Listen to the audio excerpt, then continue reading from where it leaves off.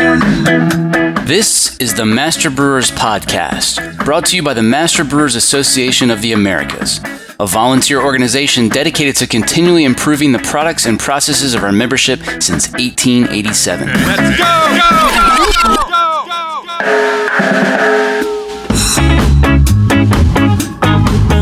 Master Brewers brings you interviews with the industry's best and brightest in brewing science, technology, and operations.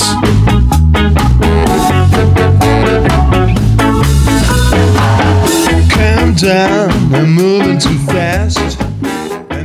This Master Brewers podcast is proudly sponsored by Hopsteiner, a global leader in the hop industry focused on quality, sustainability, and innovation in new hop varieties and hop products. Contact our brewery sales team to provide you with the hop-related tools you need to craft your next great beer. For more information, visit hopsteiner.com.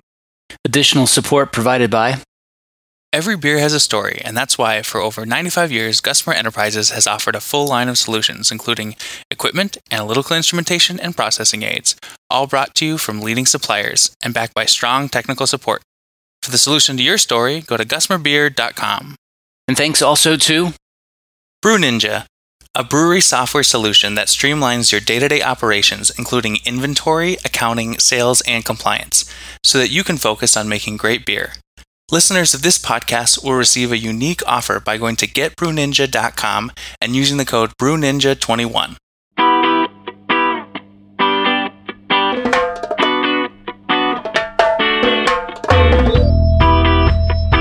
It's about the protein gel matrix. It's not about the sugar water. If we were just doing wort separation on sugar water, our lives would be much, much easier.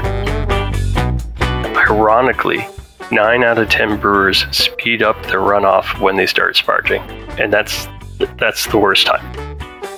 This week on the show, we bring you what is perhaps the most practical guide to wort separation on planet Earth. Hi, I'm Travis Audette, Zone Technical Expert in Brewing for Anheuser-Busch InBev. I guess before we get into the details of wort separation, let's first talk about what the objectives are, because there are a whole lot more of them than just getting the liquid out of the solids, aren't there? Yeah, for sure, John. Moving extract from the mash, well, that's the primary job. There's a lot of quality considerations that go into that. Generally, we want clear worts that are relatively low in lipids. Those lipids can, while they're important nutrient for yeast, in too much abundance, they actually can go bad, and you get some oxidized character from lipid oxidation, which we want to avoid. Polyphenol extraction is a risk in this step, so you really want to limit last wort Plato. You want to keep pH as low as possible during those last worts. The extraction of polyphenols actually has a lot more to do with pH rise than it does at the actual Plato. It's just that Plato is a good marker for pH rise, because as the sugars reduce, the buffering capacity goes down and the pH rises. You want to remember the right amount of calcium to help with pH, possibly acid additions. Sparging, there's a lot of steps, a lot of quality considerations that go along with just getting the extract out of the mash. Let's lay out the steps of wort separation. Why don't you tell us what's best practice there? Yeah, for sure. I mean, the very first, aside from starting with a clean vessel at the beginning of the brew week, is the right temperature. This gets missed a lot. You need to have that vessel not super cold before you mash into it or bring your mash into it, because the cooler you are that your mash is, the slower the runoff is, the higher the viscosity. Most brewers would put a foundation water in just above the false bottom. If you want to include your press water. If you're a bigger brewery, you actually count that in. But the idea is to get a blanket of water so you don't have a bunch of air under your plates when you pump your mash in. Vorlauf, you're recirculating the wort to reach clarity is important. And then you go through your wort collections, generally called first worts, second worts, third worts, final worts, or last tap sometimes is called for the last collection of wort from the mash tun or the lauter tun over to the kettle. Travis, going back to that wort clarity issue, there are a lot of folks who try to achieve brilliant wort clarity. Then there are others, for example, there's the approach we discussed with Magdalena from Zeman back on episode 97. in which they aim for cloudy wort because they want higher fatty acid and zinc concentrations. How about weighing in on that debate? What's the optimal point on that spectrum of wort clarity? Boy, I think as with most things in brewing, you have to let the results direct you and just be aware of the risk and rewards. So for sure, higher lipid content will help in yeast growth. That may or may not be a good thing. You got to manage your fermentation, have the right peak cell count. Most fermentation's about 100 million cells or so. So if you add more lipid than you need, maybe you're growing too much. And then, as I mentioned, that cloudy worts do have the risk of oxidized character. And as far as zinc, there is some zinc in the malt, but most fermentations are zinc depleted. And I personally would be adding a zinc heptahydrate that you could get from a scientific supply, food grade, to increase my zinc rather than possibly making cloudy worts. Fair enough. I'm always surprised whenever I encounter a brew house that isn't equipped with a manometer, because to me that's like driving a car with no gauges on the dashboard. Talk about what a manometer measures and why that variable is so important. Yeah, a manometer is a really basic way to know the pressure differential in your bed. So as we're flowing through the bed, there's resistance in that bed. And all things being equal, that generally becomes greater as we go through the steps of wort separation. So what a manometer is a level tube that connects to the underneath of your false bottom. And at the start of wort separation, without pumping, the level in the mash is equal to the level in your level tube. In my very first brew house, 7-barrel brew pub, that was a plastic Tygon hose. And that ran up the side of the mash tun. And then as you start pumping away from your mash tun or your lauter tun into your kettle, you're going to see the level in the level tube or manometer get lower relative to the level of the mash. And the higher the differential pressure, the greater that difference is. As a rule of thumb, if you looked in, for example, the EBC, European Brewing Convention Best Practice Manual, they would generally say a pretty high differential of 12 inches of water column. So imagine if you measure the distance between the top of your mash to the liquid that's in the manometer tube or the level tube. If that gets up to about 12 inches, that's getting pretty critical in differential pressure. For sure, my very first mash tun, we had colored zip ties. And we had a colored zip tie method to kind of track what was good for that brew and what was not good for that brew. It is a bit brew dependent. And the other thing you got to remember is that the level inside the vessel is constantly changing. So it's a bit of a more art than science, but for sure, without, if anyone's brewing without a manometer, find one way to get one in today. And I think you'll see a lot more of what's going on with your process. Good advice. And it's not necessarily just about what that differential is, but how it's changing over time, right? Because if that differential is increasing throughout your process, you got a problem. Yeah, for sure. Generally, you're going to have the highest differential just before and after you sparge. Just before probably is obvious because you have the greatest mash density, the lowest, the lowest grain to water ratio.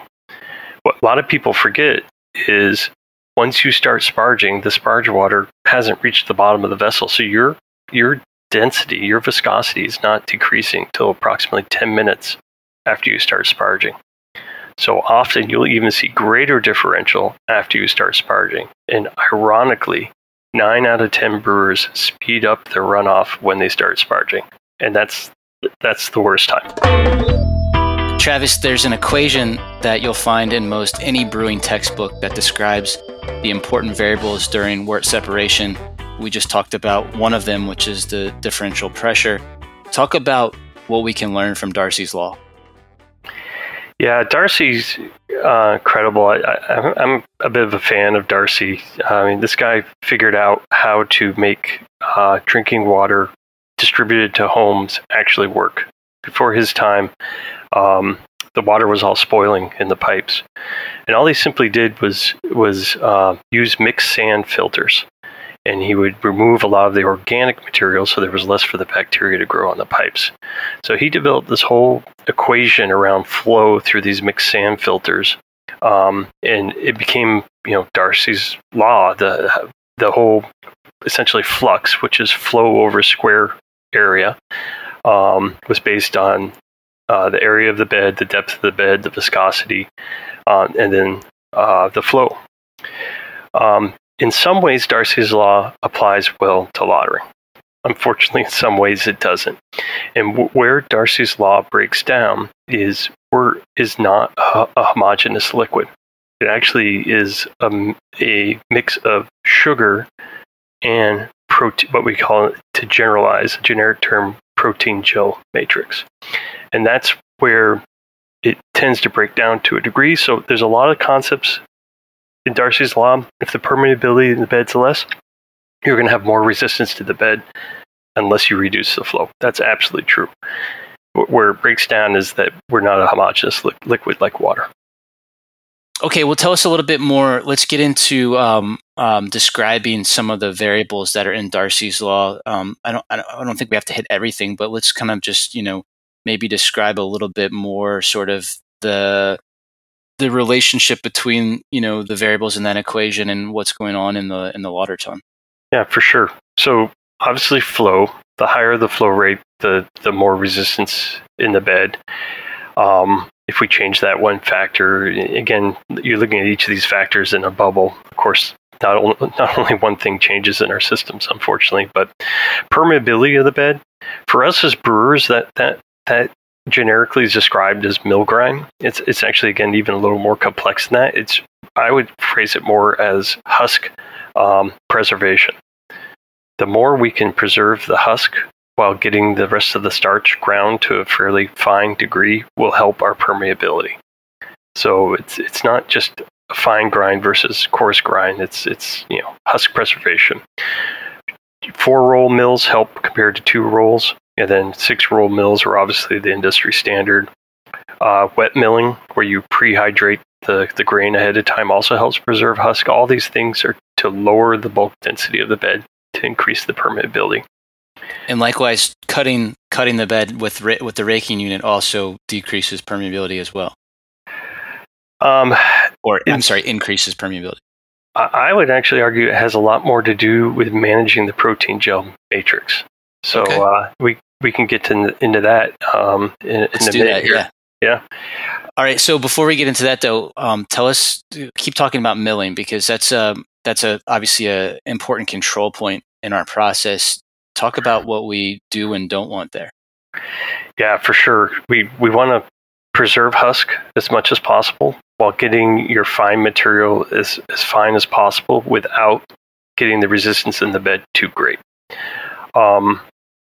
With advances in lautering, if you look at like the traditional lauter tun grinds or mash tun grinds that you see out there, the technology in the newer bigger brewery systems, frankly, can handle much finer grinds. I think a lot of what's called out in, for example, Kuhn's or the Practical Brewer, those are fairly safe for even craft brewers.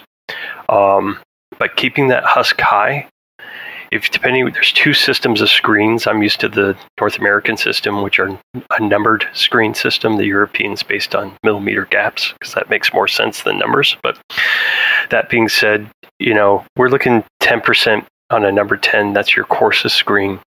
Probably about 20% on your number 14. You peak at your number 14, number 18, and then you continue to reduce as you move towards the pan. I'm sure a lot of listeners out there are aware that, just a simple set of screens is not that expensive. And there was some work done, I believe, by some brewers in the SBC where they handshake those to do that in-house. So you don't have to buy a rototap machine to get a sense of what your mill grinds are. Yeah, and we've got there was a really good, I guess it was maybe his first district presentation, but we've got a podcast with Van Havik as well, where he kind of talks through optimal targets for coarse grinds for small breweries. And the project he did, sort of optimizing the brewhouse efficiency across a bunch of little small systems when he was with Rock Bottom. It's a pretty cool study. So, Travis, I know you're going to want to talk about one of Dr. Lewis's publications from back in 1985. We'll put a link to that TQ paper in the show notes, but tell us what's important about that study. Yeah, this is great. So Michael Lewis and Sang-Sok Oh published a paper in 85.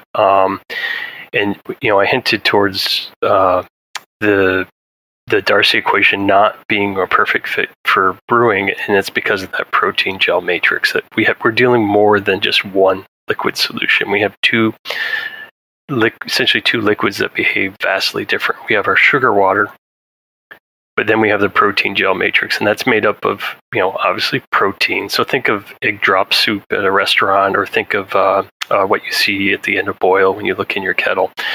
The gel is a mix of beta-glucanase and the other one we don't talk about very much, arabinoxylans, which are actually probably more important in brewing.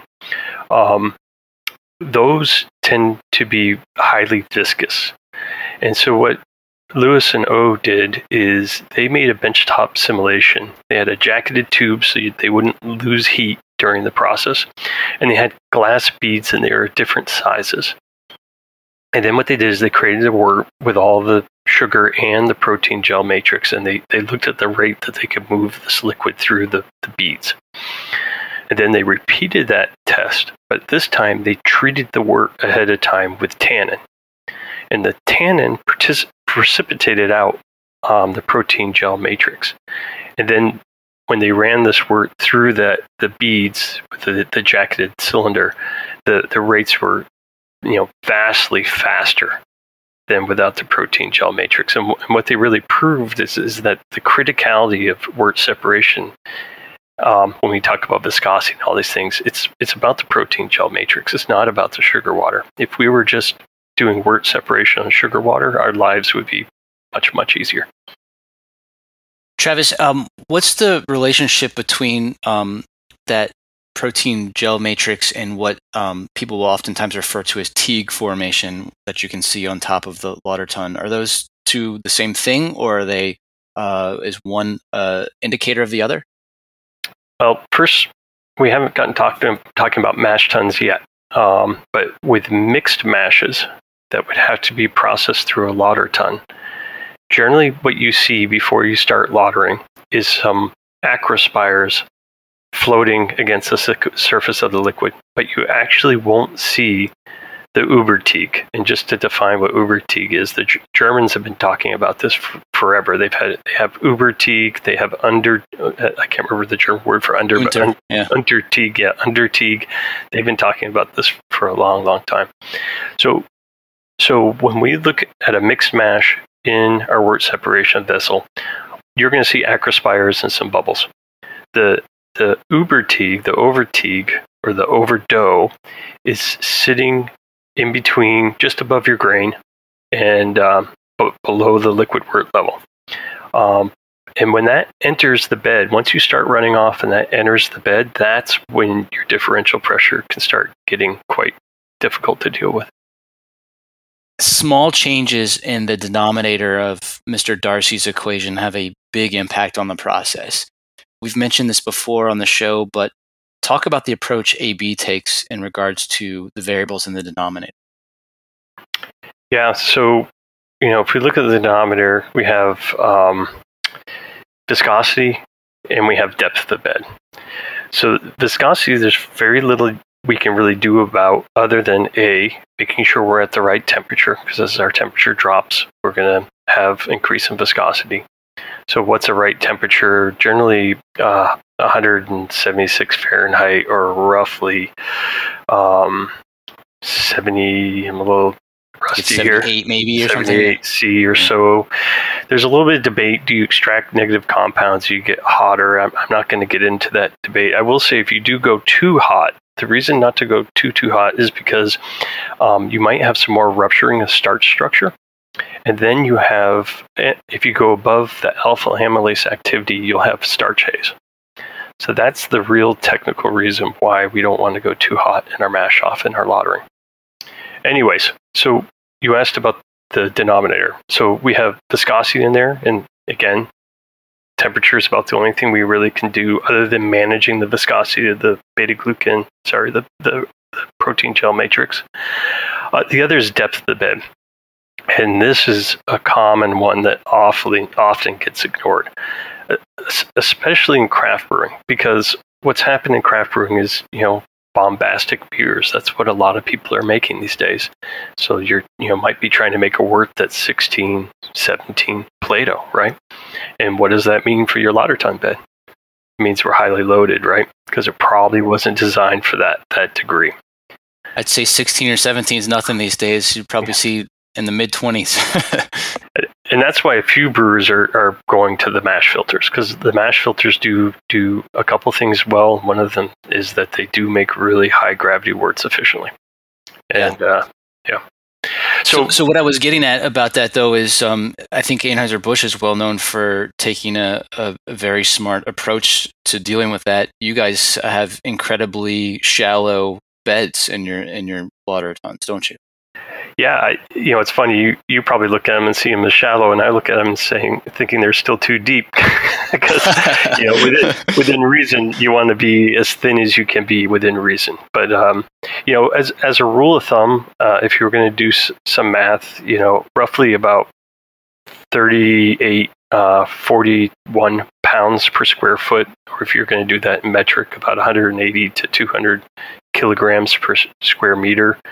That is in general kind of the range you're looking for bed loading for a well-optimized wort separation system. This does not, mash tons are a totally different beast. But for lauter tons, that's a good area to be in. It depends how well designed your lauter vessel is. I don't want to pick on the brewhouse manufacturers for the small brewers, but frankly, a lot of the lauter tons I see out there are not designed to a typical best practice, I'll just say. There are exceptions for small brewers, but it's not the norm. I fully agree. And just to put that in perspective, that amount of loading for you guys, correct me if I'm wrong, I think that typically results in something between like an 8 and 10 inch bed depth on your side, right? Yeah, correct. Yeah. So, that's a pretty small number, compared to what you see in a lot of craft brew houses. Exactly. Travis, we've got a pretty great deep dive episode on the topic of mash thickness as it relates to brewhouse efficiency. I believe that's episode number 44 with Eddie Gutierrez and Drew Russey at St. Arnold.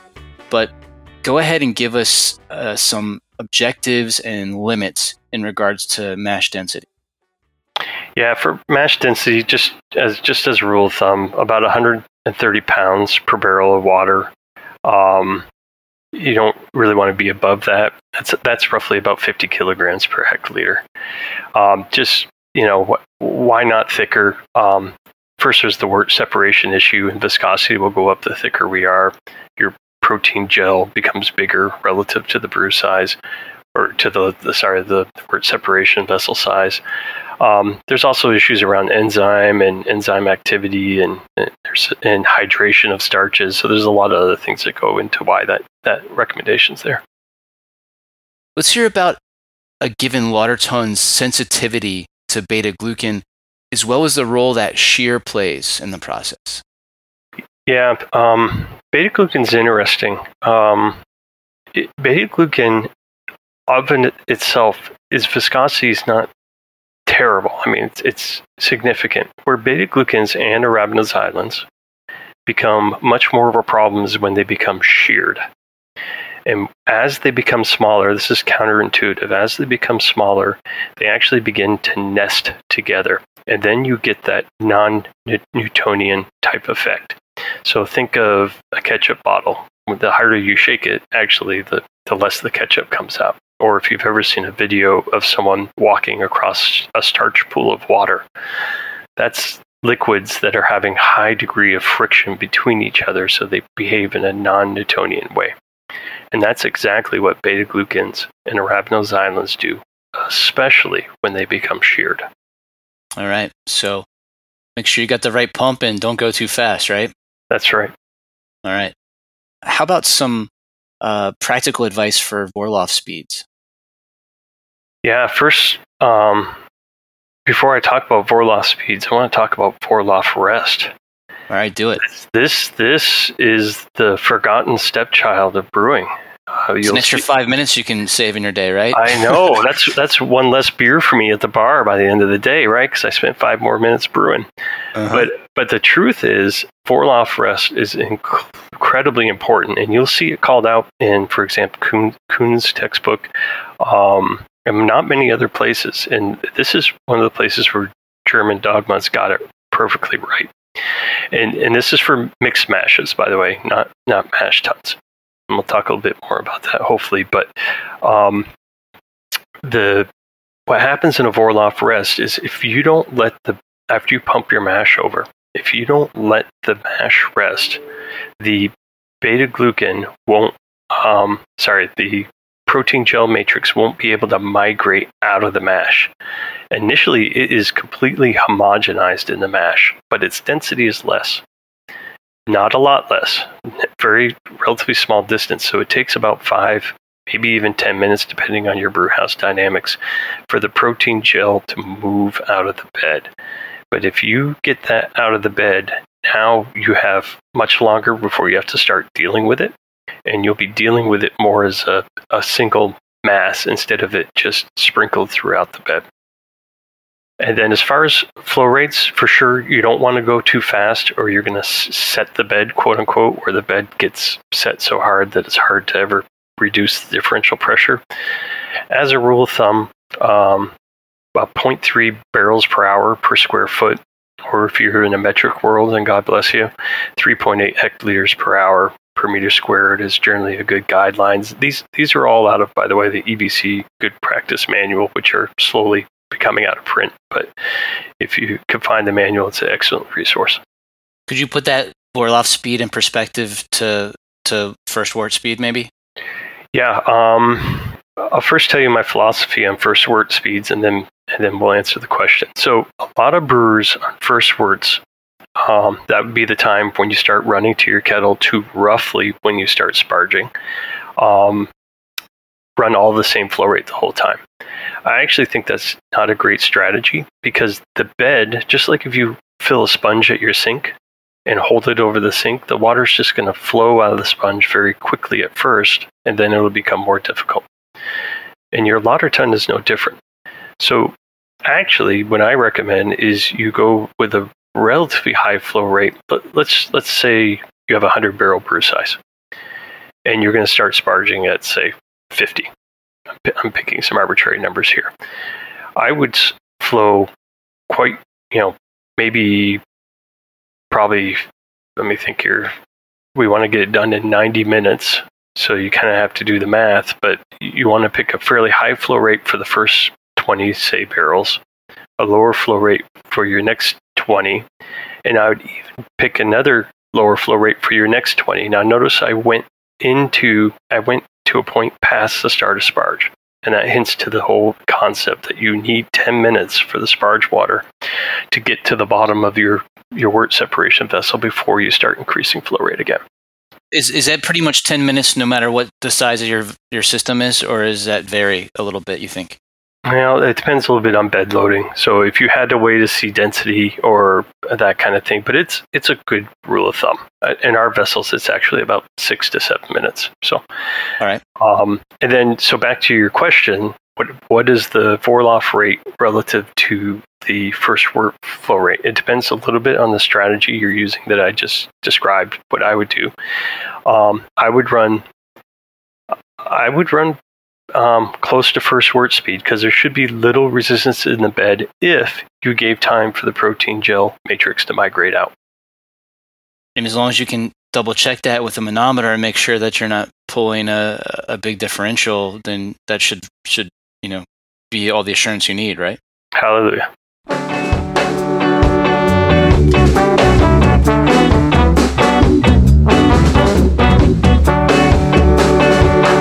Coming up.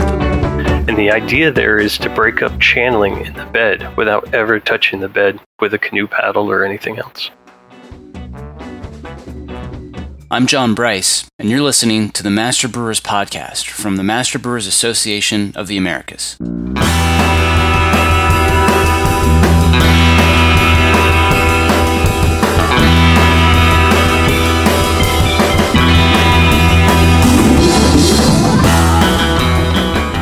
There's really only one thing that keeps this podcast going, and that's when listeners like you take the time to thank our sponsors.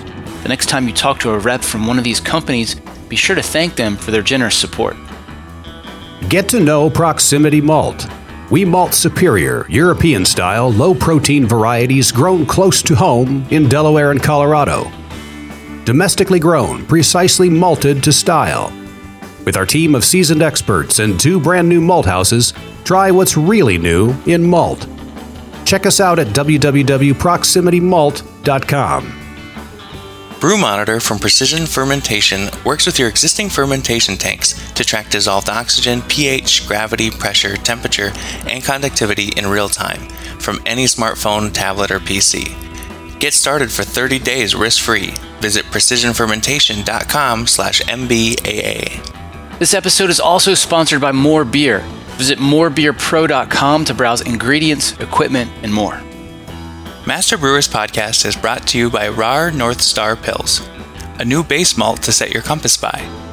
RAR North Star Pils is crafted for brewers looking for a domestic Pilsner malt with low color and low modification. North Star Pils carries overtones of honey and sweetbread, supported by flavors and aromas of hay and nutty character. Suitable for any beer style, but particularly craft-brewed versions of classic lagers. Let RAR North Star Pils guide your craft by visiting bsgcraftbrewing.com or contact us at 1-800-374-2739. There's one more sponsor I should mention, and that's Fermentis, a global supplier of active dry yeast. You can listen to Kevin and Marcelo talk about the shelf life and performance of active dry yeast on episode 93. And here's what's coming up on the Master Brewers calendar. District Ontario is hosting a diversity webinar February 17th. Districts Rocky Mountain and St. Louis both meet February 18th. February 23rd is part 1 of a 3-part webinar series on the topic of brewing CO2 and the current shortage affecting the industry. The first 25 registrations are discounted, so act fast. District St. Paul, Minneapolis has a scholarship kickoff and seltzer panel February 25th. Districts Milwaukee and St. Louis both meet March 18th. A couple of our veteran podcast guests will be putting on a webinar on the topic of standardized data collection with ASBC sampling plan. That's going to be on March 26th. The Master Brewers Brewery Packaging Technology course begins April 21st. And the Master Brewers Brewery Maintenance Systems course starts August 15th. There's finally a beer industry conference you can put on your calendar that might actually take place in person. The 2021 Master Brewers Conference will be October 28th through the 30th in Cleveland. Check out the full calendar of events at mbaa.com for more details or to find a district meeting near you. Master Brewers offers a wide range of resources for breweries of all sizes and stages. Stay current on the latest scientific advancements, technical information, and industry trends by joining Master Brewers. Join today and use offer code BEER2021 to save 20% on dues now through December 31st, 2021. Master Brewers, United We Brew. Now back to the show.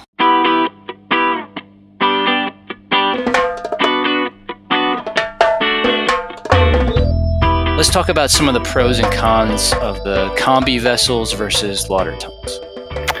Yeah, so I'm a big fan of combi vessel, combination mash tun, lauter tun, or combination mash tons wort separation. I used them early in my career. You have Guinness that's been using them for, a long time, very successfully. And what's so cool about combination mash tuns is if you don't stir them, which they are not supposed to be stirred, and if you just allow the hot water to mix with the grain as it falls in, the total mash is suspended with air. You got to remember, before we panic about hot side aeration, we got to remember that air is 78% nitrogen, and those air particles actually stick to the grain.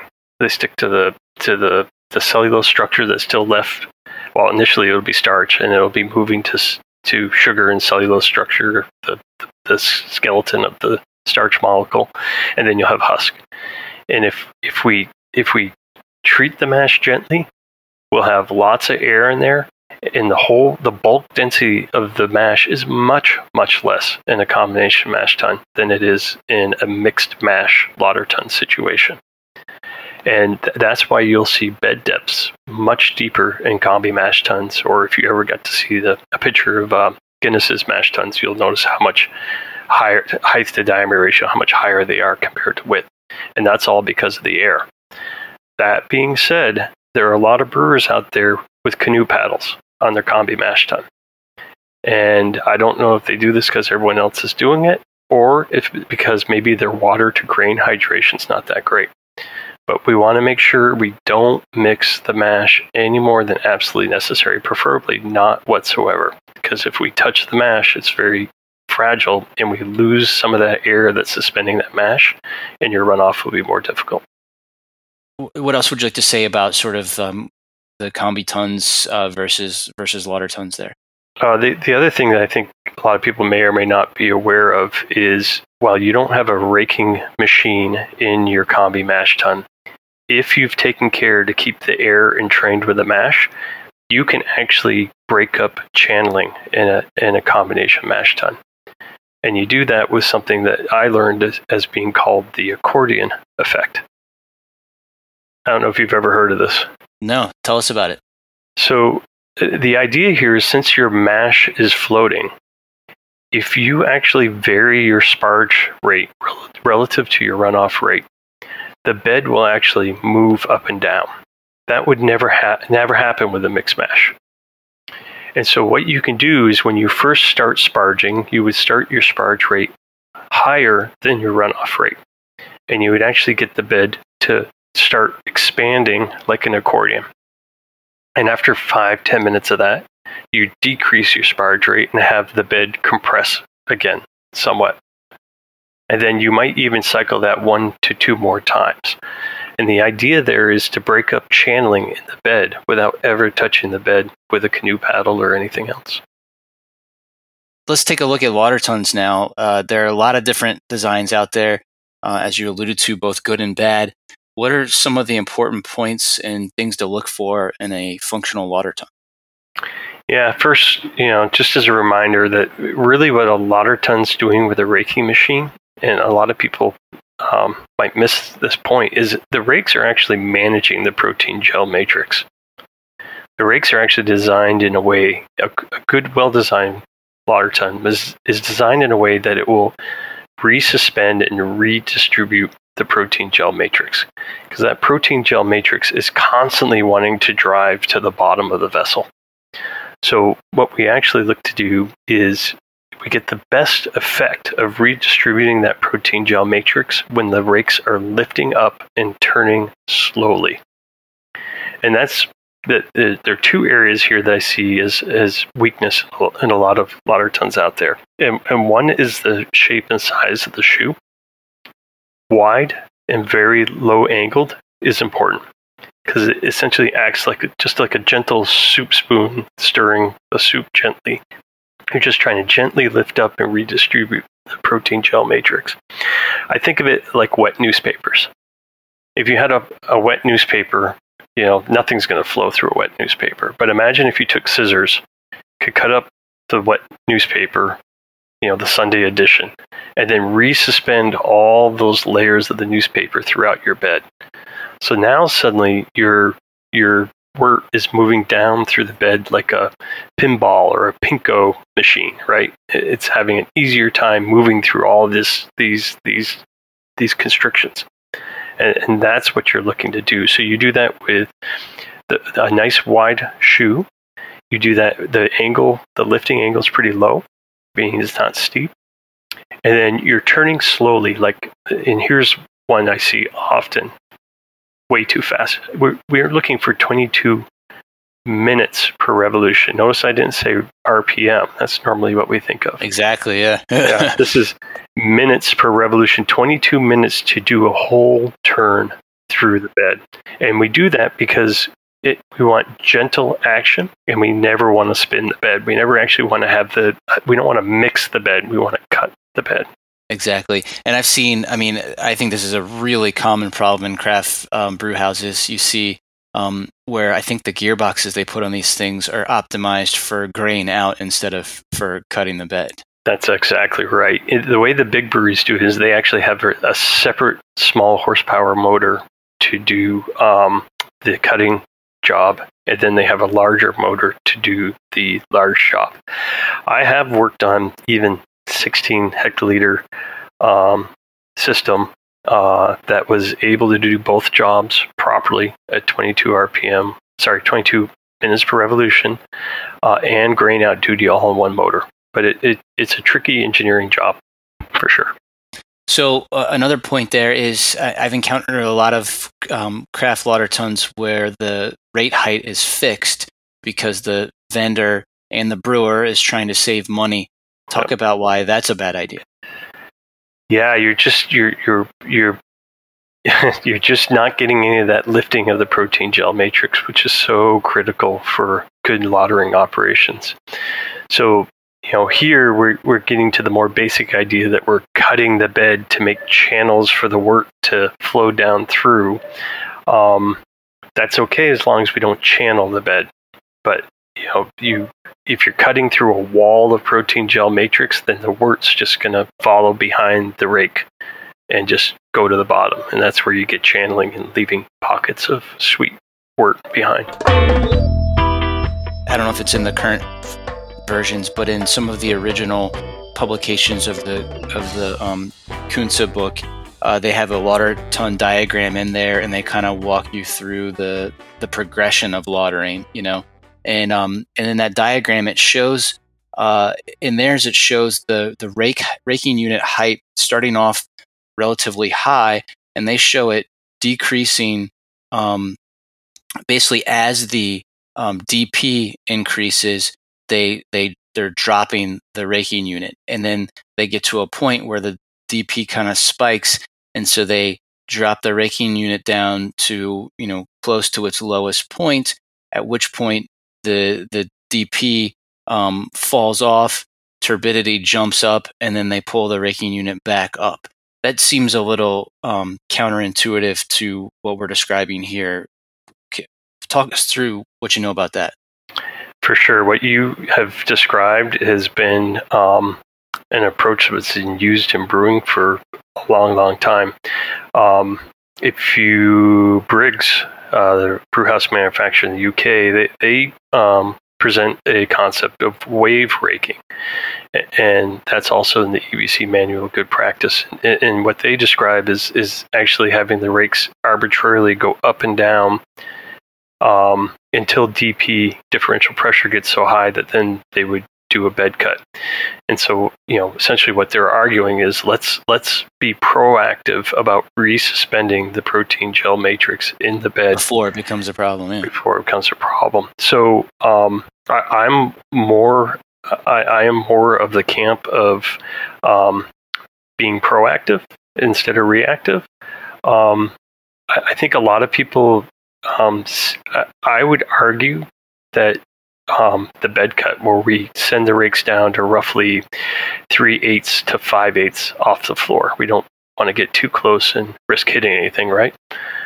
But that bed cut, one thing is we never want to do a flying bed cut. So this is when our differential pressure has reached a high level. I mentioned before about 12 inches of water column. That equals about 300 millimeters of water column if you're in the metric world. Some brewers go up as high as 24 inches of water column or 600 millimeters of water column. In either case, whatever you use for your bed cut, you would send your rakes all the way down to quote-unquote zero, which is really 3/8 to 5/8 off the floor, and do approximately, it's a little bit debatable here, but we'll say one rotation. Probably, depending, your speed would be faster. So I said 22 minutes per revolution. For normal raking, we're probably looking 12 to 15 minutes per revolution for this step. And we run the rakes down at the bottom height, and then we would raise them back up. I believe part of the reason that this process is so effective for dealing with differential pressure is not because we had the rakes at zero, but because we lifted the rakes up after we were done resuspending the protein gel matrix. Mm-hmm. Now, the problem is I can't prove that. I have no way to prove that it was the lifting of the rakes rather than the zero.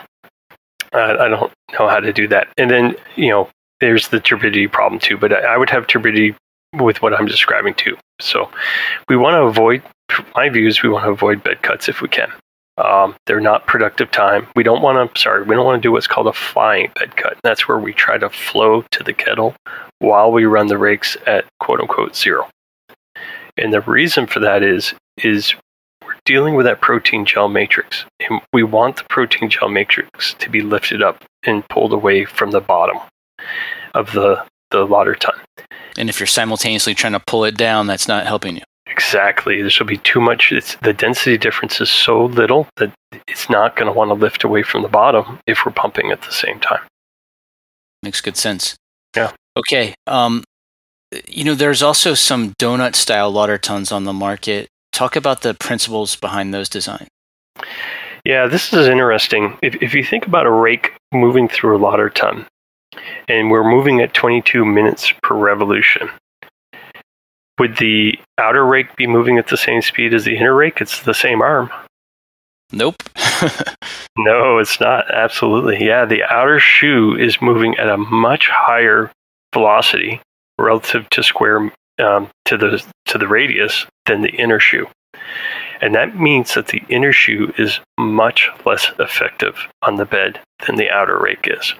Now, if we raise the speed to make the inner shoe effective, now our outer shoes are just moving so fast that they could spin the bed, which is not good. So what at least one broom house manufacturer has done is essentially just cut out the middle of the lauter ton and put in a traffic cone, essentially a stainless steel traffic cone, and just said, you know what, the center of this vessel is so inefficient, we're just going to take it out of the equation. And to a degree, it makes sense. It really does, yeah. Okay, not all false bottoms are equal. What do we want to look for there? Yeah, the pretty much the industry standard that I've seen is double milled false bottom screens. They give you fairly good open space, about 13%, which doesn't sound like a lot, but it needs to be strong enough to hold the differential pressure. We don't want to crush the false bottom from too much differential pressure. And the double milling is really important. If you have a single milling, that's literally just one rectangular slot through the metal. What happens with double milling is you do your first cut, and then on the back side, you do a V cut. In the V cut, there's less resistance to flow because the thickness of the metal it's flowing through is much less because it gets wide just on halfway through the plate or a third of the way through a plate. And two, it really reduces clogging. But as you can imagine, to double mill a plate compared to single milling is more cost. The other style out there that I have never worked with is called wedge wire. And that's where you take essentially a V-shaped wire and you lay it onto a perpendicular, I guess for a better word, a frame. Those have about 18% open area. But that area, that gap, maybe even 25%, but that gap is just not as accurate. And again, I haven't worked with them. I wonder a little bit about strength. They're certainly more expensive than double milling. Actually, it's the other way around. The double milling is a lot more expensive. The reason you see so much wedge wire in craft brew houses is because it's cheaper. Because they're basically just tack welding it to a frame, like you said.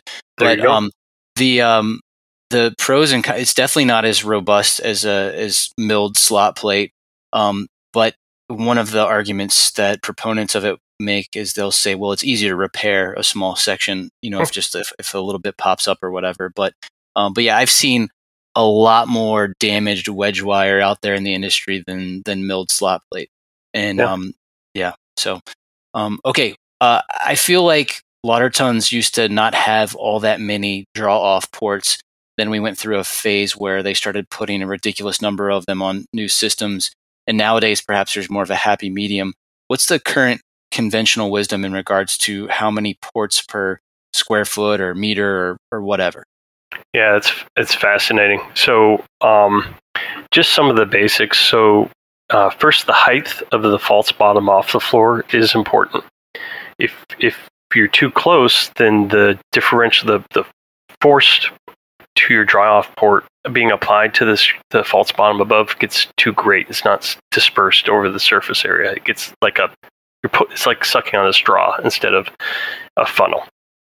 And so typically false bottoms are mounted 3/8 to 3/4 inch off the floor. That's in metric about 10 to 20 millimeters. The other thing you can do to avoid this bed compression, this directional bed compression, is you can tulip the draw off. So you essentially reduce up to a larger size before you meet the lauter ton floor. Of course, that's a cost, and so you'll find that on better design vessels. As far as draw off ports, as a rule of thumb, just again coming from the EBC manual, about 0.08 draw off ports per square foot. That works out to about 0.86 per square meter. There's some interesting history here. So someone at some point said, hey, the way I can avoid this directional issue is if I put 10 times more draw-off ports on the vessel. So now I have much less flow per draw-off port, so I have less directional compression on the bed. And that sounded like a great idea. But what happened was the velocity in each of those pipes, now that we have so many more pipes, decreased because the overall flow per pipe was less. And what happened in these lauter tons all over the industries, they had a lot of clogged draw-off pipes underneath the lauter ton because the velocity was low. And that's actually a tricky thing to catch. That's something where the most simple way is to pick up the false bottom floor and put a washdown hose down every pipe and make sure it doesn't back up on you or run even a video camera down there. I think some people will check them by just doing like an infrared thermometer type of thing just to see the temperature on them, because if you got a clogged one, it's going to be a lot cooler than the others. Yeah, that's a great idea too. In process. Yeah, for sure. Okay. Talk about the size of that plenum underneath of the false bottom. I've seen a lot of craft systems where that plenum is way too big. I've even brewed on a system where we stopped adding foundation water because it was just so much of a dilution that it totally killed brewhouse efficiency. What should the size of that plenum be? Boy, I've never looked into the engineering of that, but for sure, if you're a brewer that's decided you want to have foundation water, that's water that you're going to lose to sparge water, and we call that water balance, or what your total water balance is on your brew, and you want as much sparge as you can within reason, and so as little as possible, but it still needs to be able to handle solids. It needs to be able to handle flow fluctuations. So I would actually generally say you really want to keep it on the low end of what's practical. We already mentioned manometers. What else should be mandatory equipment on a lauter ton? Yeah, I think the very next thing is flow meter. I mean, I've brewed without a flow meter, but you can even get mechanical flow meters. It's just a disc in sight glass, and the sight glass could be etched. And is it perfect? No. Is it accurate? Maybe not. Is it repeatable? Yes. And that's what matters. Yeah, I brewed on a pretty old German system that it just had a little tiny disc on a hinge that would flap in the sight glass, and I mean, yeah, it wasn't a mag meter in line, but it was the next best thing for sure, and a lot cheaper. Yep, for sure. I mean, those to me are the most basic things. I'm a big fan of acidifying sparge, so that adds a level of complexity, but that's because of the whole dynamic of polyphenol extraction and increasing pH. So that would be another nice to have if I could have. But then obviously differential pressure meters, because the beauty of a differential pressure compared to a manometer is relative to the height of the bed in the vessel. A differential pressure meter, you have one above the false bottom floor and one underneath the false bottom floor. No matter what's going on in the heights of the bed, it's always going to be telling you true differential pressure. And that's just essentially two different pressure transducers that's going to the PLC and telling you the difference between them, right? Exactly. Yeah. and they don't get clogged either. So that's another advantage. They look a lot like a Jiffy Pop popcorn. So I've always wanted to do this in a craft brew house, and I've never had the right installation where it made sense and the people writing checks agreed to it. Do you ever automate your flow rates based on do you ever automate your pump speed, and therefore lauter flow rate based on the inputs from those pressure transducers? Yeah, there's multiple ways to do it. There's kind of really two philosophies. There's the I'm going to tell the lauter ton what flow rate to flow at, and then I'm going to move my rakes to deal with the differential pressure. The other approach is to manage the differential pressure and vary your flow rate. And the second one is less common, but it does make some sense to me on one level, and that is that if you kind of work with the system, you might actually net a faster draw off by managing the differential pressure than trying to muscle the differential pressure. And that's essentially what we're doing when we're telling the system to run at X flow rate for X amount of barrels before we increase or decrease. So it's something I've always been intrigued by. I have not had a chance to run one in that method in my career.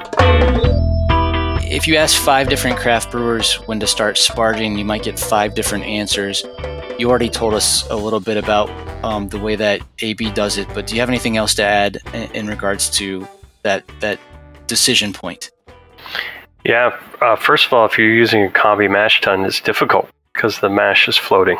So really what you want to use is that manometer and past brews to decide when things start getting a little out of hand.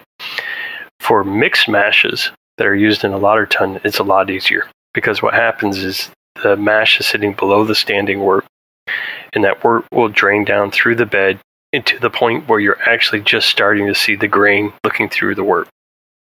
Generally, what I like to recommend is the wort is either just touching the grain, or you might actually get a little bit of peaking or a Valium peak between the rakes and in between the rakes.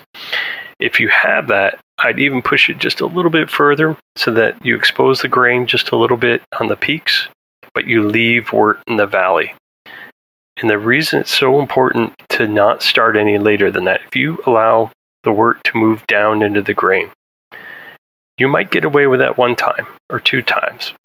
But the question is you don't know how late you're starting because you can't see the wort, so you lose all reference.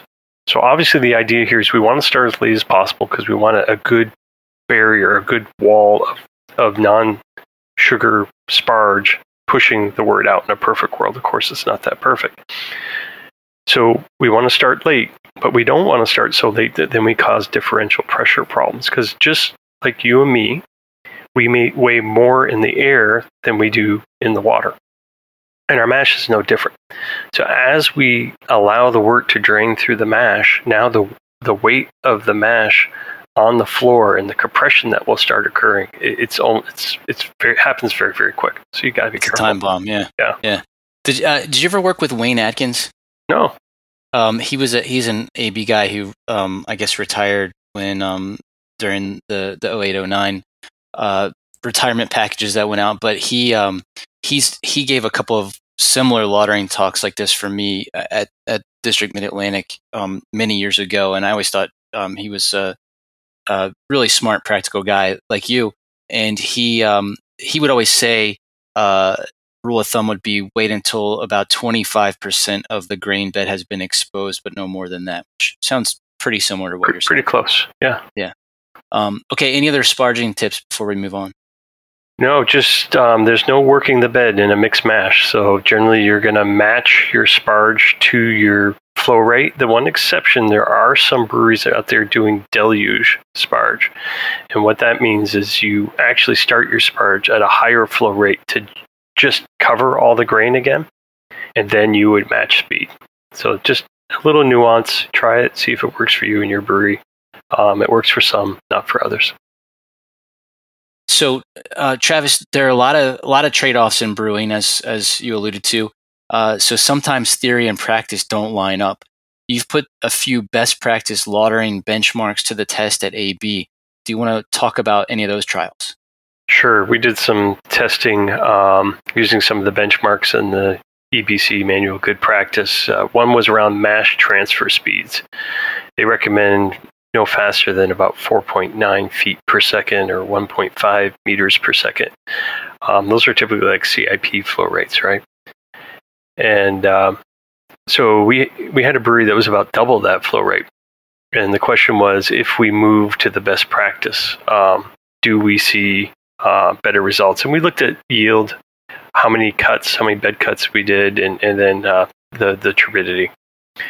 And in this case, yield, we didn't see a change. The volume till we did our first cut was a little bit later by slowing down. Same with the second cut. So they did 3 bed cuts total, and the first 2 were a little bit delayed. Turbidity was less when we pumped over slower, and I think what's going on there is a little bit of the pump possibly damaging the protein. And if someone really was set to get clearer worts, this idea, as far as what we saw, might be more impactful than, for example, certainly yield or the amount of bed cuts or how soon they happen. All right. What about the next one? Yeah, the next one is around, we did Vorlauf and wort draw-off speed. So, you want your bed to clear pretty quickly once you start Vorlaufing, but you don't want to create differential pressure while you're doing that. And the EBC Good Manual called out about 0.3 barrels per hour per square foot flow rate, or roughly about 3.8 hectoliter per hour per square meter flow rate for your first worts and Vorlauf. This brewery was about the same target for Vorlauf, but its first worts was significantly faster. So our test was to go exactly to the good practice manual for Vorlauf and also for first wort. And what we saw here on one brand, we saw the test brews where we raised the Vorlauf slightly and slowed down the first worts. Turbidity dropped significantly. And again, I think it's a little bit about that protein gel moving out of the bed and keeping things nice and clear. We had another brand we did this on, and that even showed a greater reduction in turbidity. As far as yield, on one brand that had low bed loading, we didn't see much of a difference in yield, but we did see a slight improvement. But on another brand where we had higher bed loading, this made a much bigger difference. And I think what was going on here is that we didn't suck that protein gel matrix down low in the bed, and so we had less resistance in the bed, less channeling, and better sparging and extract extraction. Cool. All right. And then the last test you did was kind of, I guess, something we alluded to earlier with slower flow speeds that you ramp up over time, right? Yeah, this one's fascinating. So, we've talked a lot about flow rates, but flow increasing rates, how fast do we go from one flow rate to another? Is that important? And this is something we want to explore on our own. I've never found this defined for the brewing industry, but we kind of picked a number that we thought was safe and slower than what we were currently doing. So our current practice was to have a flow increase change of, now this is relative to the brew size, so everyone's got to break out their pencil and a calculator and do the math here. But we're talking about a brew size that's probably about 600 barrels, US barrels of beer. And on a brew size that size, we were increasing flow rate by 300 barrels per hour in a minute. So that's kind of a funky unit, but 300 barrels per hour in a minute, we were making that degree of flow change. If you work that out to square foot, sorry, I forgot that I've defined this, but that's about 0.264 barrels per hour per minute per square foot, or 2.7 hectoliters per hour per minute per meter square. So at a high level, if we reduce our flow rate increases by reducing it 3 times, so from 300 barrels per hour per minute to 100 barrels per hour per minute, do we see a change in how long the runoff takes and yields? So, on one brand we tested this on, obviously the cycle time went up, not by a large amount, but from about 140 to about 145 or so. On another beer at the end of the day for the bar, and the other brand we saw kind of a little bit slower, but not terrible, less than you would think. So then the question is, do I get more yield? And the bad news is, while the data was a little inconclusive in general, no, we did not affect the yield. The idea here is if we were speeding up too fast, somehow we would channel or set the bed. And we didn't prove that in our testing. Now, I am sure there is a point where your flow rate increases will be negative to your lautering performance. But for the numbers I shared, we did not see that. That was longtime Master Brewers contributor Travis Audette here on the Master Brewers Podcast. As always, you'll find a ton of relevant links in the show notes, ranging from articles Travis mentioned, Ask the Brewmasters discussion threads, other relevant podcast episodes, and a save the date for the next Master Brewers Conference, where you can sit down and have a beer with Travis. My fist full of courage. I joined District Mid-Atlantic back when it was dominated by large breweries, and I was often one of the only craft brewers in attendance. I'm so glad I joined. That membership has been incredibly impactful to my career, and I've made so many lifelong friends from those meetings. If you're not already a member, I highly encourage you to join. And there's no time like the present because new members can use promo code BEER2021 or the link in the show notes to save 20% on dues. Are you enjoying the Master Brewers Podcast? Let me tell you about a simple way you can help us keep making more. Take a minute to thank our sponsors. There's no way we could produce this show without generous support from sponsors like Hopsteiner, Brew Ninja, Proximity Malt, BSG, Gussamer, and Precision Fermentation. So please, let them know you heard their message on the Master Brewers Podcast and that you appreciate their support.